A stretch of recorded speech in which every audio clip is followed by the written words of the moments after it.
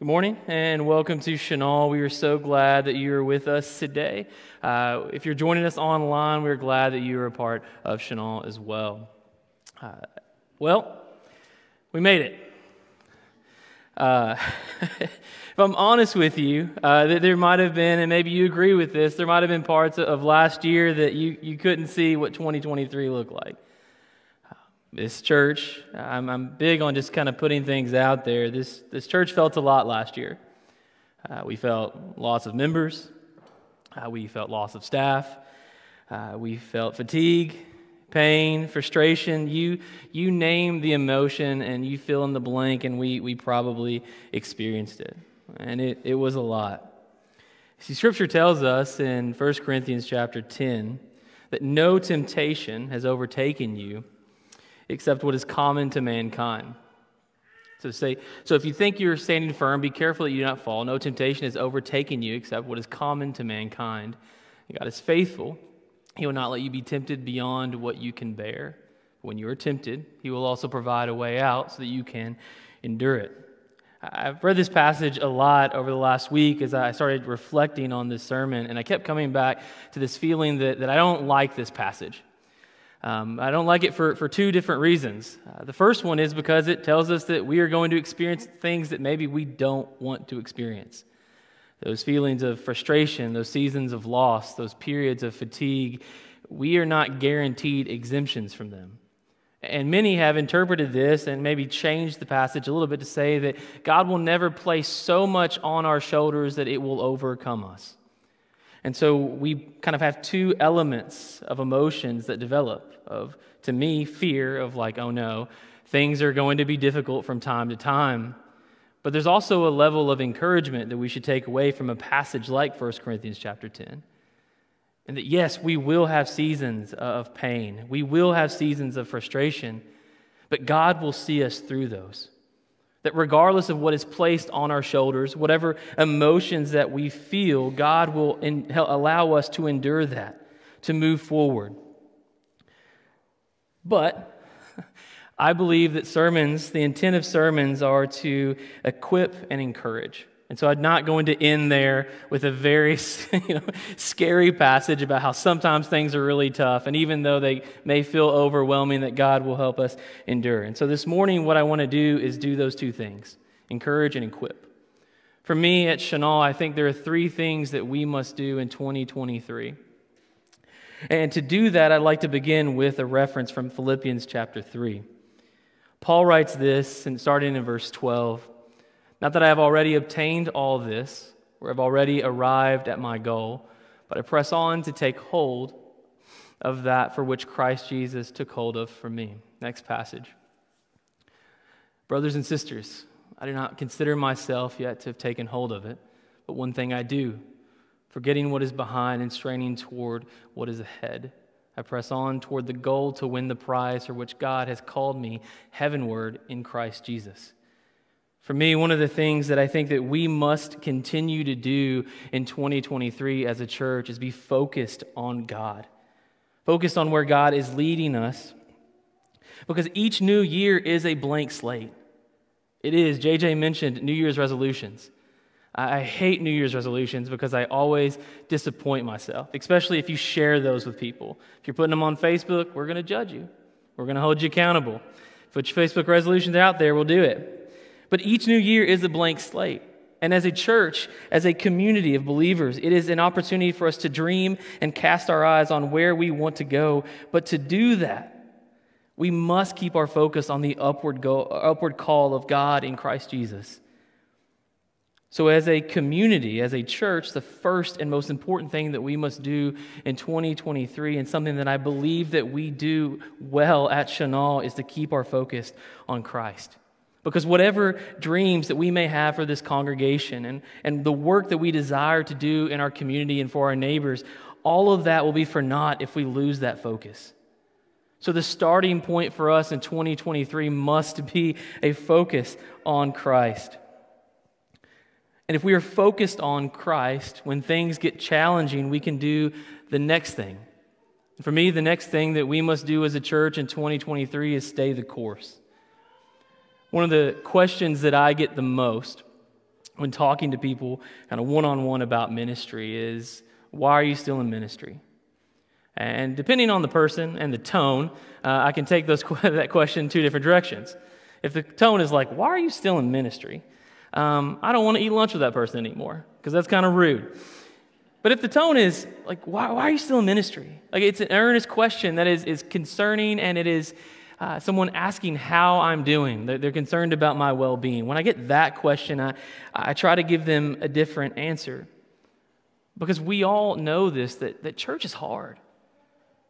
Church, in my opinion, is a diverse group of people who have different passions and different interests and different thoughts from every spectrum, and they come together as one to be focused on God. But when you have a lot of those different opinions and voices, things can get challenging and they can get frustrating. But if we stay the course and we keep our hearts focused on God, something beautiful can happen. But when I have those conversations with people, I normally reference two different individuals that have greatly influenced my life. The first is my grandmother, Miss Janine Oglesby. And I've talked about my grandmother quite a bit, specifically her stiff blue couch that we were not allowed to sit on. But I love my grandmother, and she was one of the greatest individuals, in my opinion, that ever walked this earth. But my grandmother loved this man, this preacher named Jerry Barber. Jerry Barber was her favorite preacher. This is well after I was a preacher. I feel like I could have moved up the ranking a little bit, but didn't. Grandma didn't budge. My grandmother loved Jerry Barber, and he was a preacher at our church forever. And so anytime that Jerry Barber came into town, my grandmother made it her effort and her goal to invite Jerry Barber and his wife over and cook dinner for them. And we'd sit through these meals, and my grandmother would just rave about Jerry Barber's sermons and the work that he was doing. And there was a point where after one of the dinners, I said, hey, Grandma, one, I'm a minister too, would love some of that encouragement. But what is the deal? Why are we all in on Jerry Barber? And my grandmother told me years ago, church is hard. And if I can be an encouragement to somebody to help them stay the course, I want to be. And if the way that I'm doing that is providing a meal and encouraging that person, I want to be that person. And the other person is Roxanne Swedner. Roxanne Swedner passed away last week. And if I were to give you an answer of why am I still in ministry, Roxanne Swedner is one of them. I've told the story before without using her name, but Roxanne Swedner was the first person that ever yelled at me in ministry. And it's okay to laugh, but she was the first person that ever let me know that I was not God's gift to student ministry. And in a conversation that we had when I had messed up, she said, Bryce, church is hard, and you need people in your life that'll tell you when you mess up. Now, we don't want you to quit. We don't want to discourage you, but we want to be there for you so that you will stay the course. And I thought about those two individuals as I was in this section this week, thinking about church being hard and being individuals that help other people stay the course. Because we see that example in Scripture as well. One of my favorite letters that we see in the epistles is Timothy. I like Timothy for a lot of different reasons, but I really like the letters that are like 1 Timothy, 2 Timothy, 1 Corinthians, 2 Corinthians, because we get to kind of play with the text a little bit.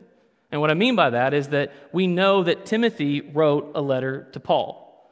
We don't have that letter. Wish we did, but we don't have that letter. And so Paul is responding to questions that Timothy has in 1 Timothy. Now, if I were to give you a guess as to what Timothy wrote in his letter to Paul, it went something like this. I don't like these people. I want to leave. They're mean to me. In some form or fashion, I'm not sure what the Greek is in that situation, but essentially that's what Timothy was getting at. Don't like it here. I want to leave. Give me the green light. And what Paul responds to Timothy is this, in verse 11 of chapter 4. Command and teach these things. Don't let anyone look down on you because you are young, but set an example for the believers in speech, in conduct, in love, in faith, and in purity. Till I come, devote yourself to the public reading of Scripture, to preaching and to teaching. Do not neglect your gift, which was given you through the prophecy when the body of elders laid their hands on you. Next one. Be diligent in these matters. Give yourselves wholly to them, so that everyone may see your progress. Watch your life and doctrine closely. Preserve in them, because if you do, you will save both yourself and your heirs. Think about this if you're Timothy. You're young. You're discouraged, you're frustrated. and you go to your mentor, you go to Paul, and you're like, hey, Paul, I don't want to be here. I don't feel like I'm doing good work here. People are making me cry. I'm sure there's a little bit of that. I'm sure Timothy cried. We all cry. It's okay. But he doesn't want to be there. And in this moment where Paul could have said, you're right. Church is hard, Timothy. You go somewhere where it's easier for you. I use a word a lot. You go find your echo chamber. You go find your people that agree with you on everything. You go be around those people. But that's not what Paul does. Paul does is he says, you need to stay where you are, Timothy, because God has placed you in this moment, in this time, with these people for a reason. And it's not for you to leave. It's not for you to abandon them because you maybe you're frustrated, maybe because you don't like everything that's going on in the church. But God needs you there for a reason. Now, I want you to all to think about this, even if you're watching online, that God has placed you here in this moment for a reason. It's not just so you can sit on your hands. It's not so you can just sit and twiddle your thumbs. It's because God wants to use you. He wants to use your skills, your gifts, your talents to continue to forward progress on the kingdom of heaven on earth. And that's exactly what Paul is telling Timothy. God doesn't want you to waste your talents. God wants to use you in this moment. You were created with passions, with desires, with hopes and dreams. Use those now. I don't know how Timothy received this letter. I like to believe that Timothy was probably working on his resume, trying to figure out what other churches were hiring. But if I'm Timothy and if I read this command that we see in chapter 4, I think Timothy probably shut his computer.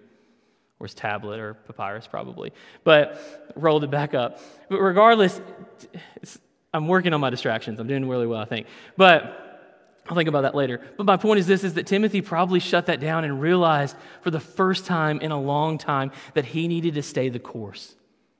Yes, he was distracted with his frustrations, but God was trying to use him in this moment. And the third thing that I think that we need to do as a church in 2023 is dream. I know this is an abstract term, and maybe it's a trigger word for you if you're a type A person that's like, I want to know what we need to do, I want to get the plan figured out, and I want to move towards it. I get that. I'm like that a lot too. But in 2023, I think we need to dream. I think we need to look for opportunities of growth in our lives and in this church. Are we willing to trust God and believe that God will lead us in new areas of service and outreach? Perhaps this year is the year that you join the praise team. Send your resumes to Jeff. Don't send me audio clips from your phone if you're singing. I'll just forward them straight to Jeff. But maybe you've been sitting there and thinking, hey, you know what? I have this gift. I love to sing. But I've never taken that next step and dreamed that maybe I could be a part of what we're doing over here. Or maybe you're saying to yourself, hey, I'm great with kids. Kids think that I'm funny. This is me speaking specifically. But maybe you're just sitting there thinking, like, kids think I'm funny. I work great with kids. Maybe this is the year that you take that step and you dream about what your role is in our children's ministry program. But it's dreaming. One of the images that I love the most in the conversation of dreaming and thinking about new things is a couch. I just mentioned just a second ago my grandmother's couch. She had a blue couch. It was the stiffest couch that you would have ever sat on. No one besides Jerry Barber was allowed to sit on that couch. We all were regulated to the sitting couch in the back room. But we understand what a couch is. And just for a moment, I'd like you to humor me and play a game that I'm going to call Guess That Couch. And so I've got a few images of couches, and if you know the couch, you can just kind of say it out loud. Let's go to that first one, Miles. Where's this couch from? I heard it over there. Is that you, Tracy? What is it? Fresh Prince of Bel-Air. Okay, that was a curveball. Let's go to the next one. Friends, okay, very good. Next one. Simpsons, I heard it. Okay, and last one. There we go. I heard Seinfeld. Congratulations. So all of you, we're giving you couches from the youth room after this. You can pick them up after church. They're gross and they have holes in them. So anyway, I use the image of a couch for this, is that we all know the function of a couch. It's to sit on. But throughout our lives, we've all likely sat on different couches. Mentioned my grandmother's couch. I can remember visually the couch that my sister and I would sit on and open up our Christmas gifts. I can remember the first couch that I had in college that likely condemned that dorm. It was the grossest couch that I think ever existed. I think about the IKEA couch that Whitney and I have now because we live with two gremlins that don't want us to have nice things. But the couch, the function stays the same, but the couch looks different at different stages of our lives. And for me, as I think about dreaming new dreams in 2023, I think the couch needs to change a little bit. When we talk about being a church that thinks about how can we reach people in our community, the reality is that people do not come to church on Sunday mornings just because the doors are open. As a church, I think our couch needs to look like a church that is active in our community, thinking of new ministries of outreach and growth. Maybe you've been sitting on this idea of a book club forever. I'm using this example because someone literally gave this to me a few weeks ago. But a book club that meets here. It doesn't have to be a book about faith, but it can be. But you're getting groups of people together and just saying, hey, let's talk. Let's get to know each other. Because today, in 2023, growth in churches happen through relationships. That is how you grow a church in today's world. It's through connecting with your neighbors. It's through connecting with your coworkers, people that you are maybe on PTA with, whoever that may be, but looking for those windows that God opens up for you to say, hey, this is something that we're doing in our church that we're excited about. Or this is a group of our church that we play bunco the third Tuesday, I think that's right, the third Tuesday of every month. It's a great group of ladies. Still have never gotten that invite. But I hear great things about it. But looking for those different couches that maybe look different than what they used to do. Now, I will say this. We will never change the gospel. We will never change the function of the couch. To me, the purpose of the church is to seek and save the lost. We will never change that. And so when I talk about a new couch, I'm talking about ways to get people in here so that we can show them and introduce them to Jesus. So if I hear that there's a group of people who like doing wheelbarrow races on Wednesday nights, man, I'm going to try to find a way to do wheelbarrow races on Wednesday nights to get people in this building and get them excited about who Jesus is. But my point is this, is that we are at a point in our church's history that we can dream. But we can only dream if we stay the course and we focus on the gospel. This morning I had Gary read from Isaiah chapter 43. And I want to end the sermon with the last two lines of that in verses 18 and 19. Miles, if you got that for me. The prophet Isaiah writes, "Forget the former things, do not dwell on the past." I think one of the things that we have done a lot at Chenal is we've looked at the past a lot. You can learn a lot from the past. You can take away a lot from the past and say, hey, we want this part of our past to be a part of our future as well. But if all we're doing is looking at the bad things in the past, you're always just going to be dwelling on what could have been. And so the prophet Isaiah says, forget the former things, do not dwell on the past. See, I am doing a new thing. Now it springs up. Do you not perceive it? I'm making a way in the wilderness and streams in the wasteland. For me, the call of our church in 2023 is to look for those new ways, those new opportunities of growth and outreach in our community, in our relationships, in our neighborhoods. And then when we see them, we go after them. We don't just talk about them, we do them. Because for me, we focus on Christ, we stay the course, and we dream a little bit. I'm excited about where God can take this church in this next year. Let's stand and sing together.